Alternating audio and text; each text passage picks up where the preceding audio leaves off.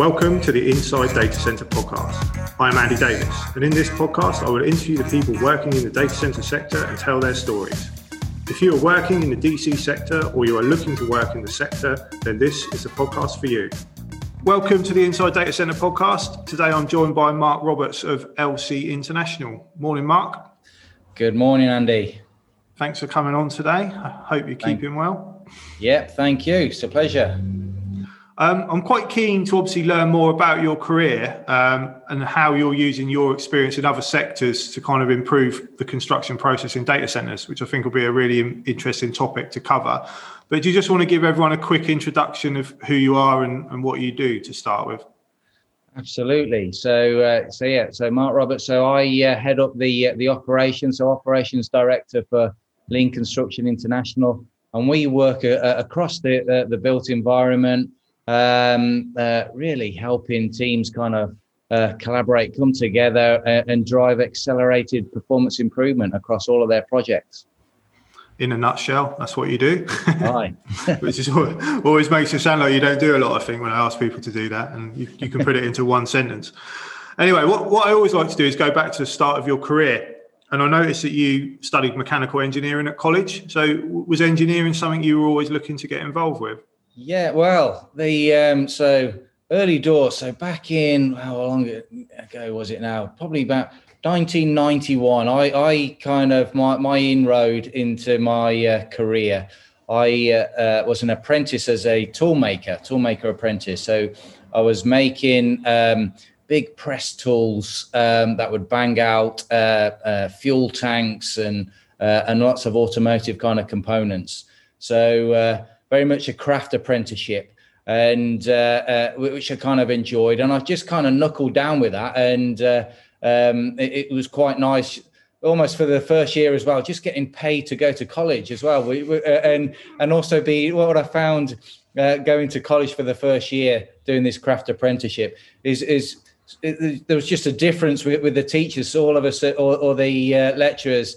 All of a sudden you got treated as an adult and not as a child at school. So it was really refreshing. And I just kind of lapped it up. And then once I got actually into the factory and started making and machining all these kind of components, I just kind of knuckled down. And it was a 4-year apprenticeship. And basically I completed the apprenticeship in 3 years, just got my head down and just enjoyed the work. And that basically got me recognised by the senior leadership team in this. It was an automotive first-tier supplier. As I said, they predominantly kind of made fuel tanks for mainly Toyota and Jaguar at the time. And so on the back of me completing my apprenticeship early, they offered me another position. And it was something I never heard of before. And it was a Kaizen engineer. And Kaizen, in the time, it was Japanese for continuous improvement or change for the better. So I was like, well, I've just been trained now and certified as a tool maker. And what's all this Kaizen stuff? And I was a bit dubious. Well, is that the right way to go or not? And I always remember, and it was a defining moment, really, in my career, that there was an old boy there, an old sweeper-upper, an old caretaker. His name was Patsy. And he came up to me once and he goes, Mark, he goes, I hear you're trying to make a decision. And I says, yeah, I am. He goes, well, why are you dwelling on it? And he goes, let me put it to you like this way. He goes, have you got a pencil? And I go, yeah. And he goes, right, have you got a spanner? And I says, well, no. He goes, go and grab a spanner. So I went and grabbed a spanner. And he goes, right, hold one in one hand, up one in the other. And he goes, what's the heaviest? And I said, well, obviously the spanner. He goes, right, what do you want to be carrying for the rest of your life? And he goes, there you go, decision made. So it was literally that. And then anyway, so on the back of taking the position as a Kaizen engineer, I was then seconded onto a Toyota supply development program for 2 years. And that took us into all the key suppliers, strategic suppliers of Toyota. And we were deploying, there was no lean phrase or anything at that time. It was all TPS, the Toyota production system. And we were going on to each discrete supplier, deploying a key element of the, or a key medicine rather, a tool and technique. of the Toyota production system. So one thing could be reducing the changeover times on mold machines. Another solution would be setting up a flexible manpower line, etc. But and in essence, I remember going through that kind of 2 years of kind of intensive kind of improvement programs across all these suppliers. And I came back and I'm like, I don't think I'm really learning anything. All this stuff seems a bit like common sense. And it wasn't until I was pulled into, I was basically poached by a senior manager from the company. He went and took a director's position at another automotive company. He pulled me in there to help transform all their manufacturing processes. And it wasn't until I moved into that company that I'd actually realized how much I'd actually learned working with the Toyota guys.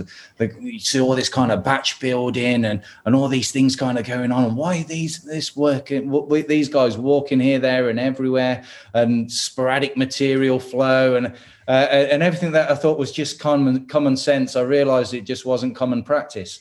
So that was a big light bulb moment for me. Yeah, no, and I think like you were saying, when you go from an apprenticeship, a lot of people do say that you're kind of thrown in at the deep end, which is good in a way, isn't it? And you're just going with the flow, aren't you? And you're not really realising, you're a bit like a sponge. You're taking everything in, but you're not really realising what you're taking in until a few years down the line when you're asked to implement something and you think, oh, I remember now, back in 3 or 4 years ago. Absolutely, yeah. So that was kind of my grounding then, really, in the automotive first tier sort of supply arena. And then I kind of danced out of the automotive industry, and it was really at the time when Rover started having its kind of problems and looking to kind of close up shop. And it got me thinking, well, is this automotive industry really the right place to sit out the rest of my career? And I basically then took a manufacturing engineering role in a company called Hoselock. And Hoselock produce all garden watering equipment, hose pipes, sprinkler systems, and everything else. And that was an interesting old environment. The very kind of profitable organization, but had very discrete challenges. So you can imagine that very seasonal business. As soon as the sun came out, everyone was out buying hose carts and sprinklers. And so the spikes in demand kind of shot up. And in order to kind of react and respond to these big spikes in demand, the organization had to use and rely on agency workforce. So the challenge there was to really create robust manufacturing processes where you could literally drop anyone onto those processes and be assured that they can't produce any defects, any errors, and totally error-proof every way of working. So make it pretty much impossible to fit an O-ring incorrectly or assemble anything incorrectly or not put the appropriate number of parts into a box, which was really good. It was challenging, but and at times when you thought, we've nailed it, it's now impossible to do anything but the right way on there. We've totally error-proofed that. And as soon as you kind of did that, all of a sudden, someone new from the agency would actually surprise you. Yeah. But it was good. There's always someone that can't follow the process, I guess. Yeah. The other thing that was interesting, which has a lot of sort of crossovers to the work we do now in construction.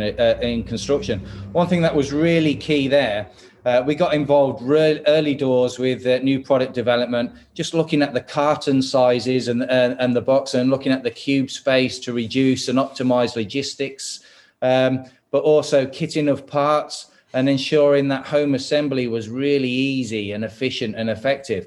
And all those kind of principles still kind of resonate, obviously, in the construction sector as well. That's why I was quite keen to talk about it, really, because I think a lot of it does resonate, and a lot of clients are now looking at other sectors for people, for experience. So it's good to talk to someone like yourself who's kind of made that transition through automotive and into various manufacturing and other sectors, and then ended up in data centers. So, like, along the way, you've obviously had quite a broad experience, but do you think each sector you've worked in has kind of added some a different level of knowledge that you can implement now?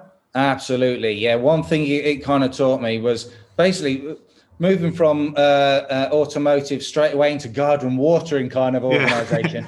A lot of the principles are relevant, but it's never a copy and paste solution. What worked in automotive, obviously with the seasonality that we got in garden watering, it was never a copy and paste. It wasn't one size fits all, but there was the actual principles still resonated. And it was the same. I then went on from garden watering and worked in Dell, looking at the global supply chains into Russia and the like. You couldn't really get more different, could you? No, you couldn't. Garden hoses to Dell. Absolutely. So and again, the other interesting thing working in Dell, so you take kind of little golden nuggets all the way, and little things that you can kind of pull out and think, well, that's really useful, and it can apply here. And one of the key things in Dell, I remember at the time. So this was back in sort of 2011. I was in Dell, and at the time, Michael Dell had kind of many years before he'd taken a decision. He's basically there's 100,000 employees across the globe working in Dell, or there was at the time, and they took an initiative early doors to shut up a lot of their offices and create a network of home workers and the likes. And I had a global role, and I was expected, and then all of a sudden they hit us with a travel ban.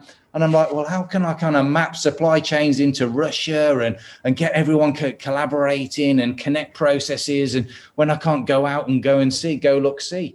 And it was like the feedback from old Uncle Mike was like, we've got the technology, use it. And so I remember quite ironic. It's quite ironic exactly. Now, isn't it? So now with this current climate, it's all those little tricks of the trade that we pull out, and they really help us today when we're running remote collaborative planning workshops and mapping processes end to end, and you can't be on site. It's now no longer possible to get 60 contractors in a room and collaboratively plan their works. But the technology now has even evolved massively now. So it's all that learning really does help. Yeah, exactly. And how did you sort of make the move into more of the construction side of it? Yeah, so there was one other step from Dell. I was offered a position in the NHS Shared Business Services, and I was like, well, I was really enjoying the work in Dell at the time. But then I thought, actually, the more I started looking at the NHS, there's a higher purpose in there, isn't there? Really working within the NHS and improving kind of patient pathways and all that kind of good stuff. And so so I headed up a business excellence team across the NHS, and it was all their back office sort of shared services. So ensuring that the invoices were getting paid on time. All their recruitment and selection and procurement was all optimized, so we could get the right bit at the right time in the right place, and then the right people in the right positions, all that kind of good stuff. So had a lot of benefits for obviously patients and everything that we know and love within the NHS. So set up a business excellence team right from grassroots in there, and working across 10 sites in the UK and 2 sites in India, which again was really good. And one of the key things, so I recruited a team right internally of people that had literally no experience of lean or anything. That didn't matter to me. It was all about the attitude. And can we recruit the best internal people that we can get, that have just got a natural, nice way with people and can engage people. And then we can transfer and teach the tools and techniques. But the hard bit to teach is how to engage people and work with people. So I wanted to make sure that was the really the defining point for bringing people into the team. So we ran a number of selection days, recruited all internally, got this business excellence team in place, and started running kind of lean transformations with various departments. And one of the big things, the big successes, and I still hold it now as one of the best successes in my career, really, was in these departments that we'd kind of worked with. They were achieving, I think it was a cash management department, achieved a productivity improvement of 160%. And that was when we'd walked away. So on the back of the new ways of working and habitual kind of improvement routines that we'd put in place, and the morale of the team and everything else had kind of lifted, it was really, really nice to see. And I still kind of have links with them now and refer people when they want to look at, well, how does lean apply to kind of a transactional kind of environment? Don't listen to me. Go and spend some time with the folks up in Leeds and let them talk you through how they kind of work. And really, really good to see. So on the back of all that working really well and going in the right direction, it kind of gave me an appetite to say, right, what else can we kind of do here? And then I started doing consulting kind of freelance in a lot of different kind of organizations, which eventually took me into the construction sector. And the past kind of 4 years then, bringing us right up to time, I've been working across hyperscale data centers all over Europe. And when did you first get exposure to data centers? Was it literally when you first were asked to work on one? No, so pretty much. So it would have been about 4 years ago. I was dropped into a big data center over in Amsterdam to see what we could do to help the guys there and help the team there. And in the first, I always remember kind of dropping in and speaking to the project director at the time. And the first thing I always look for is what I call the acid test. And the acid test is purely and simply, where can we see? Have we got total clarity? Are we on track, not on track? Are things good or bad? That's number one. And then from that, what are the top 3 issues that are impacting our program and our project? And then the other question is, right, so on the back of those two, seeing those two, are the people then that can now see that really inspired to make improvement on the back of it? So it's really situation at a glance, expose the opportunities in that inspired improvement. And can we tick those 3 boxes off within sort of 30 seconds or three minutes of walking into a room or an area or looking at a dashboard? And so the answers to those first initial questions, where's the situation at a glance? Are we on track, not on track, good or bad? What are the top 3 issues and what are we doing about them? It was like, well, no, I can't answer those kind of straight away. Go and ask such and such. And some cases it can take not 30 seconds, but 3 days to get that clarity and answers. So that's the starting point to say, well, what can we do at a program level initially to answer those 3 questions within 30 seconds? And if you're looking at a visual board from a distance of 3 meters, and then get that transparency from not just a program level, but then also driving onto a daily activity briefing as well. It's the same questions all the way through. So ultimately trying to take the appropriate, the right action, right level, right time is the thinking.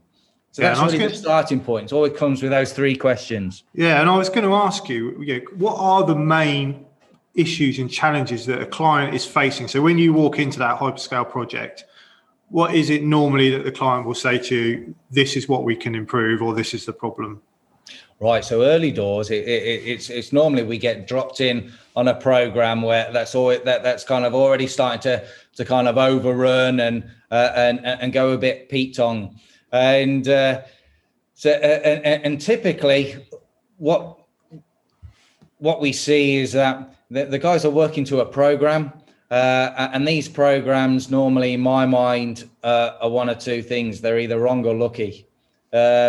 So we catch that almost that contract program and say, right, so what can we do now to really catch that, get the guys that are actually engaged in doing the job and building this puppy, bring them together, and let's map the real art of the possible with our current ways of thinking, and try and best as possible de-risk that, but based on what we know, tease out all those opportunities for for enhanced kind of synchronized working, parallel working, and what we can do to ideally kind of pull those dates to the left, but in the right way.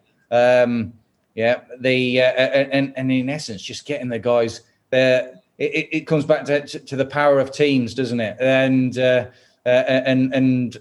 helping them see that, look, guys, no problem is a problem. We're going to get some punches coming our way, but the ability to kind of see those punches before they land and be able to duck out the way is kind of key.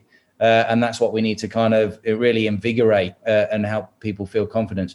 And the great thing about working with the team on the first data center, all the subcontractors, there was a natural, they just had a natural culture of collaboration, which was quite refreshing. So putting in some of these systems and getting them doing kind of 12-week look aheads and really fleshing out all the potential concerns and issues and collectively coming together to catch those and resolve those was actually easy, because it's almost the dynamic was there, and they were very supportive of each other.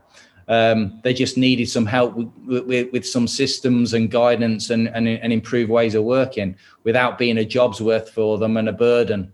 Yeah, I was going to touch on collaboration as well, because I personally see that it's much more frequent now that there is a more unified approach to building these facilities. Do you think it's changed? Obviously, 4 years ago when you were dropped into your first project to today, are you seeing more collaboration from the whole sort of construction? Definitely, yeah. But also with that, so there is some. We do get dropped on some projects where they say, "Oh, we're doing all this stuff. We're doing collaborative planning. We're driving daily activity briefs, and but yeah, there's doing it, and then is it really adding value when you're actually doing it?" So there's one thing about putting in the systems or using Post-it notes or even some of the digital solutions that are really effective now. But unless you're having the right performance dialogue and asking the right questions when you're putting up that activity and really challenging, in essence, everything that we do, but in a positive light. And does that really need to take 3 days? What it takes, that's a 3-day task. And why isn't it a 1-day task?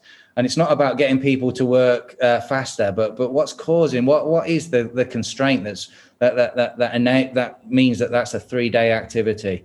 And bringing all that to the surface and seeing, well, is there opportunity there to, if we looked at it slightly different, to turn that into a 1-day activity? It's that kind of thing, and challenging in that way. And being supportive as we do it. And similarly, when something's looking to overrun, it's like, okay, so what else can we kind of do that differently? What other support do you actually need?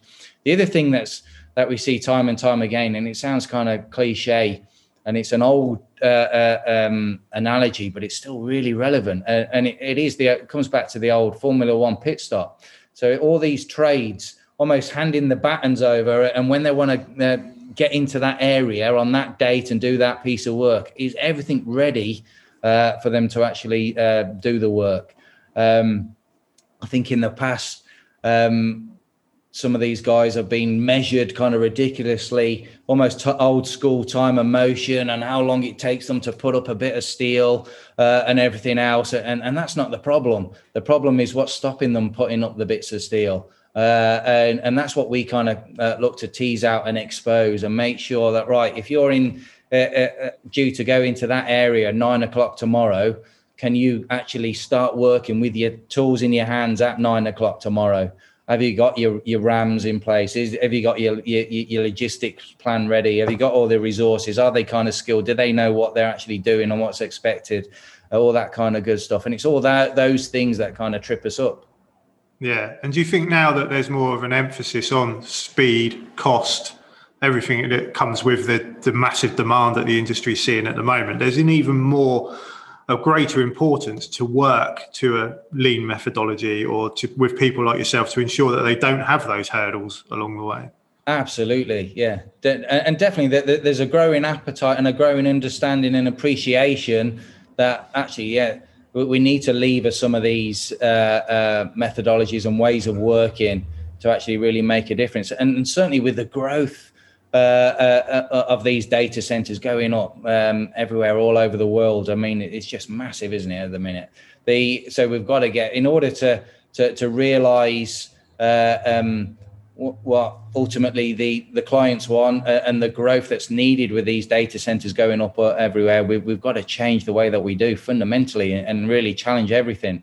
And I think, and this comes back to, so early doors when we were getting dropped into these data centers, it was right, what can we do to help us get back on track and drive? Yeah, it's more of like a troubleshooting role. I was going to say that. Are you finding now that you're getting involved at the early stages as opposed to saying, we need your help? Yeah. So rather than getting dropped in late and help drive certainty, we're getting dropped in a lot earlier to help fundamentally drive step change improvement and betterment. And so much so, working in one in Dublin,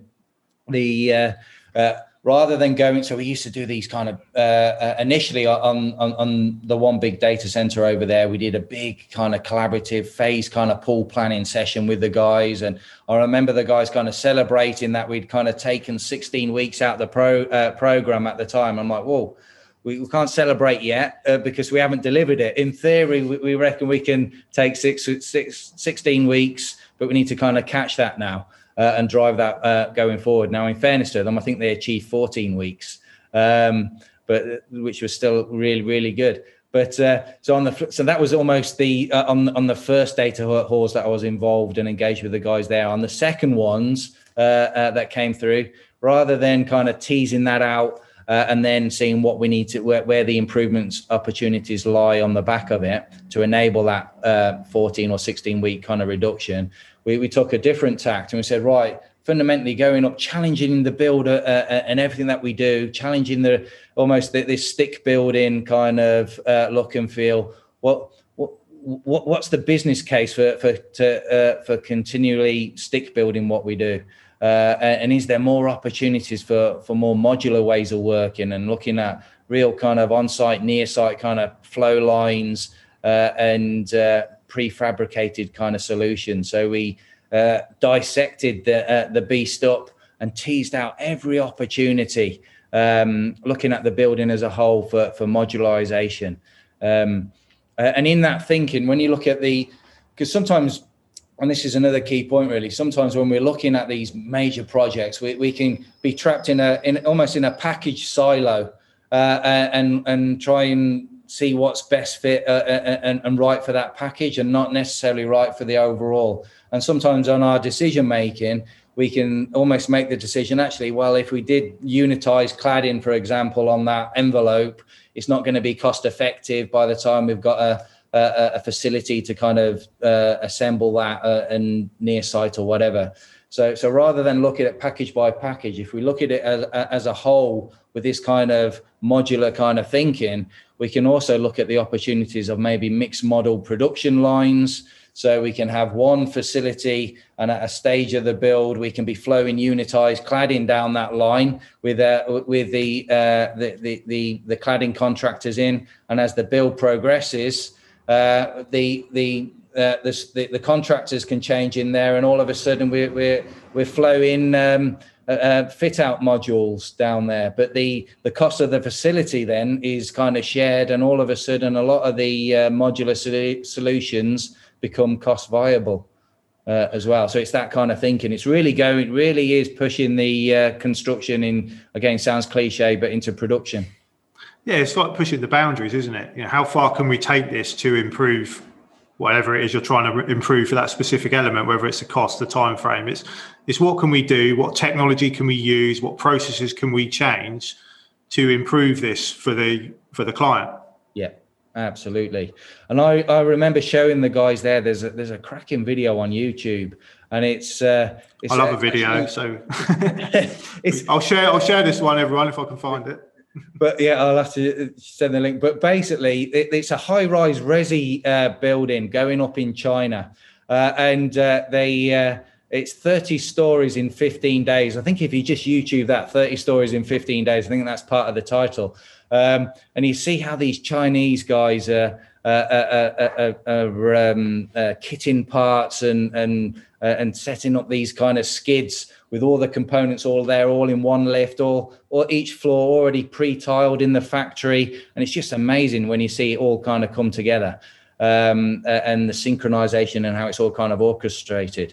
And again, that was something that was key and pivotal to get the guys on the data centers thinking and almost challenge. And I know it's not a McDonald's restaurant, but it's like, why can't it be? Yeah. What's stopping us putting these things up in like 2 months? Yeah, and I know that some of the bigger cloud providers, and you're obviously aware yourself, are looking at that. They are investing into that modular side of it. What can we build in a factory, wherever it is in the world, and ship that to wherever it's needed? And it's definitely going in that direction.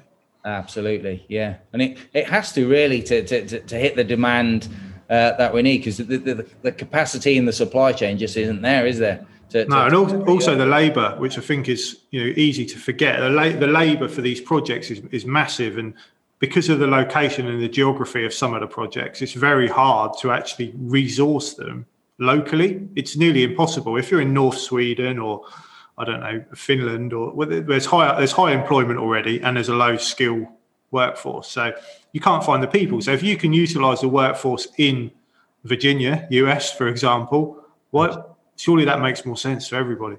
Yeah, and in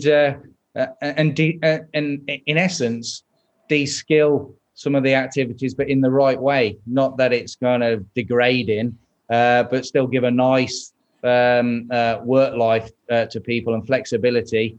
But yeah, and enable a culture of kind of high performing teams doing so. Really, So some great challenges, but as well as looking at almost how we kind of build the methodology, it's also bringing how we actually kind of plan the job, execute it, and get people kind of surfacing the potential, because there's always issues, no matter how good we are.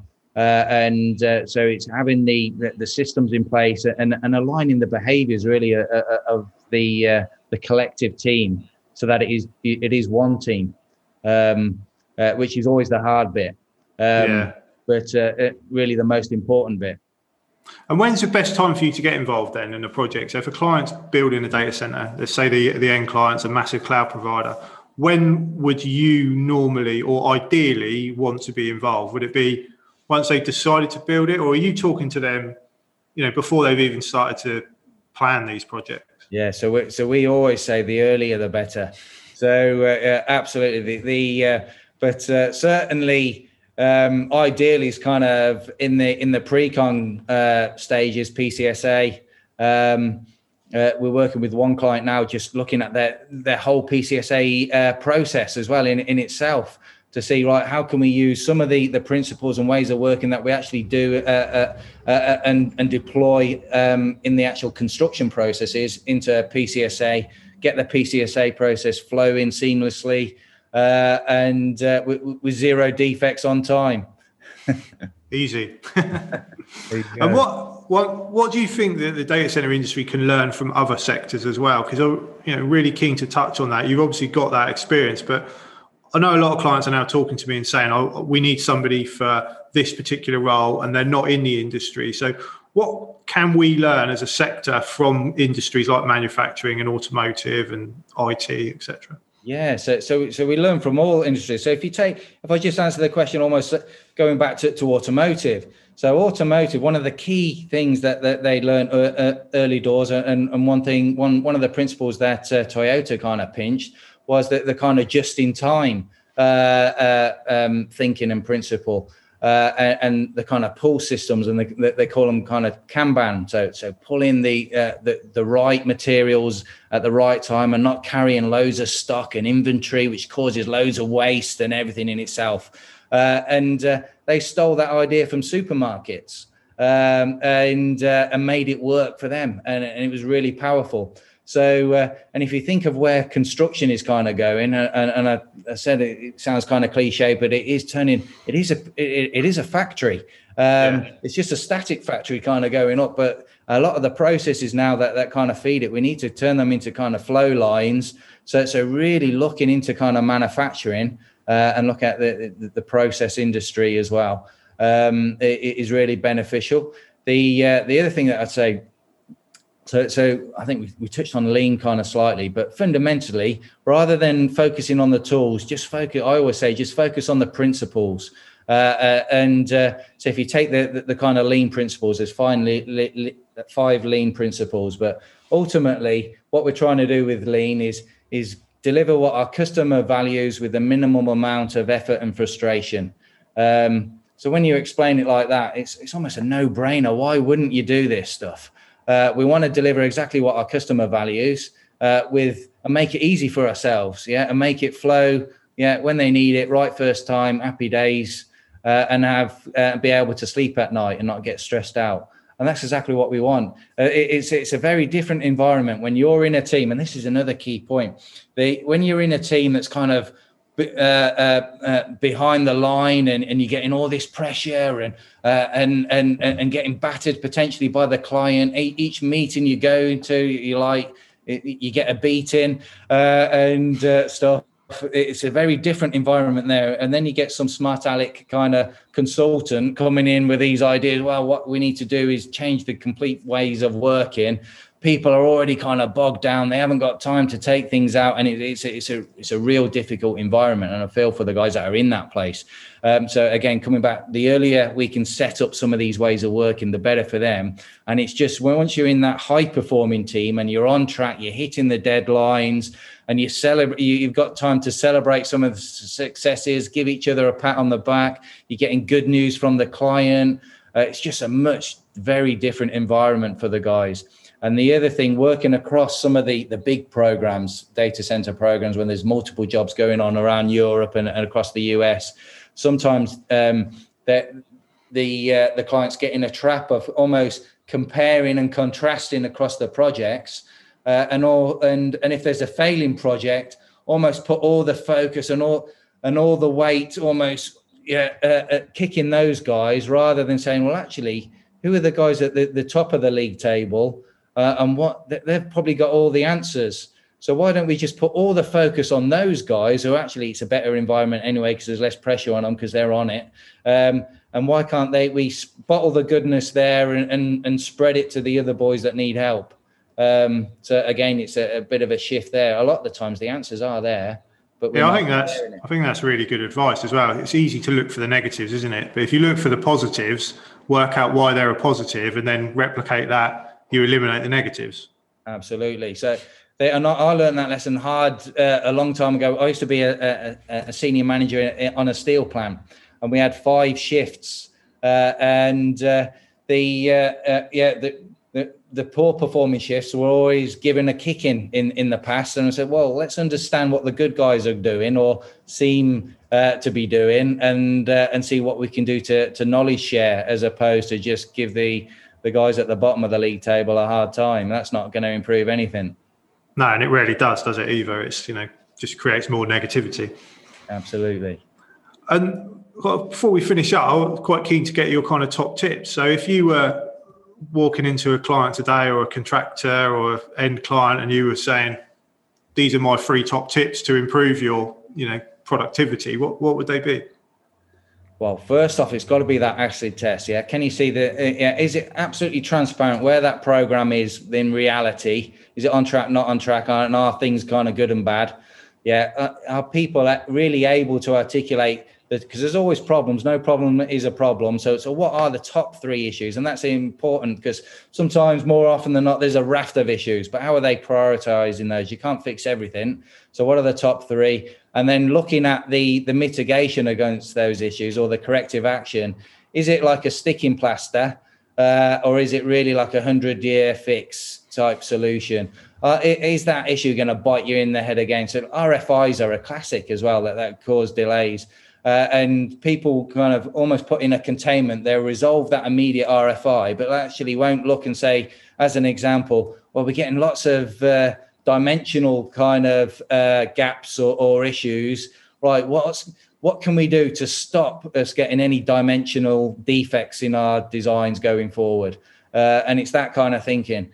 So there's that piece, but I guess the the killer bit really is basically just to have no limitation as your limitation, which is an old quote from Bruce Lee. Good old Bruce Lee.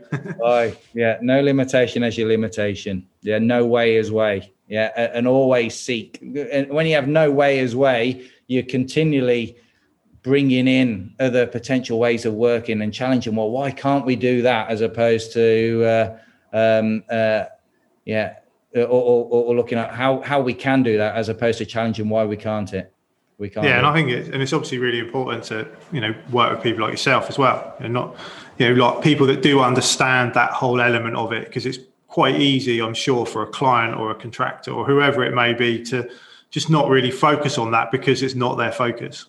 Well, yeah, and just on that point, and we see it time and time again, but it's very different. Sometimes these guys, they're obviously everyone's time pressured, and when you're working in the process, you struggle to actually see some of these opportunities that are in front of you. And it's not until we help pull the guys out and we work collectively on the process that we actually start seeing these opportunities. Because you can just be in that little silo or in that little package of works, and you don't see that bigger picture or even see the impact that you have further kind of downstream and stuff. And just on that point, there was a bit of research done recently, just looking at just taking safety as an example.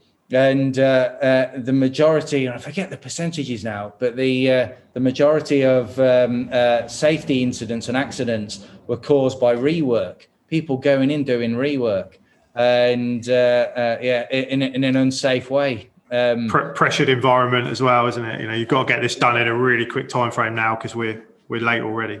Yeah. And also sustainability, I guess you must have what you do can have an impact on sustainability, which is so important now. But if better processes are going to create a more sustainable environment, because there is less of that, there's less rework, there's less errors, which is only going to help that issue as well. Absolutely. And so this is obviously sustainability in that sense, and also sustainability in the practices that we deploy. A key success for us is everything that we deploy. First off, it's got to deliver impact, but it's also got to be engaging for the guys and intuitive, so that when we walk away, it still transcends and becomes the default way of working. We don't want people to kind of rely on us forever and a day. We don't want them to rely on superheroes dropping in and saving the day. We want a culture of everyday heroes. Yeah, definitely. Excellent. I think that's given a really good insight into an area of the project that I don't think a lot of people understand, for the exact reason that you've just said, that it's not their problem at that precise time and they are kind of lost in the world of the project. So it's good to hear from someone like yourself who that is your role and you can really see it with an outside view. Before we close up, there's one question that I ask everybody on my podcast. If you could give one piece of advice to anyone looking to work in the data center industry, what would it be? Basically to challenge everything. And then I'm looking at my my sort of role model here, old Bruce Lee, and I've got a picture on the wall here, and there's another quote from him. And he says, knowing is not enough, we must apply. And willing is not enough, we must do. So, there you go. Got advice from Bruce Lee this week. All right, there you go. But I do agree with that, though. Like obviously, he's, he knows what he's talking about. But equally, one of the main bits of advice I get on this is to just do it. Yeah. If you want to do it, just do it. What are you waiting for? And I think that's a really important tip, because too many people do think about things without actually actioning them. Yeah, absolutely. But also there's a caveat there. So yeah, just do it, but just do the right thing at the right time. That's it. Definitely, we all need that advice from time to time. Now, I've really enjoyed that conversation. I'm sure you're happy for people to reach out to you directly if they've got any questions or would be interested in sort of some of your advice. Absolutely, happy to help. Yeah, I'll share your LinkedIn when I share this podcast. And obviously, if anyone's got any questions on methodology or processes, then feel free to reach out to Mark directly. Thanks for your time today, Mark. Enjoyed that conversation, and hopefully we'll catch up again soon. Lovely. Thanks a lot, Andy. All the best.